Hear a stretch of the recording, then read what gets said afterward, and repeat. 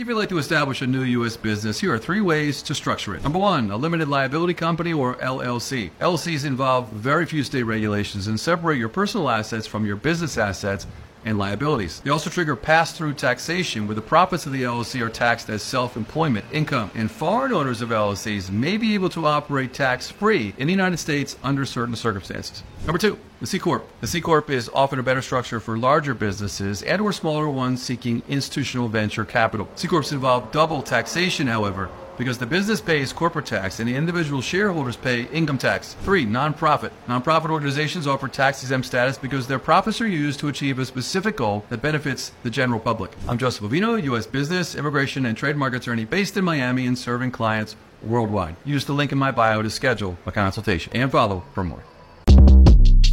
Shortcast Club.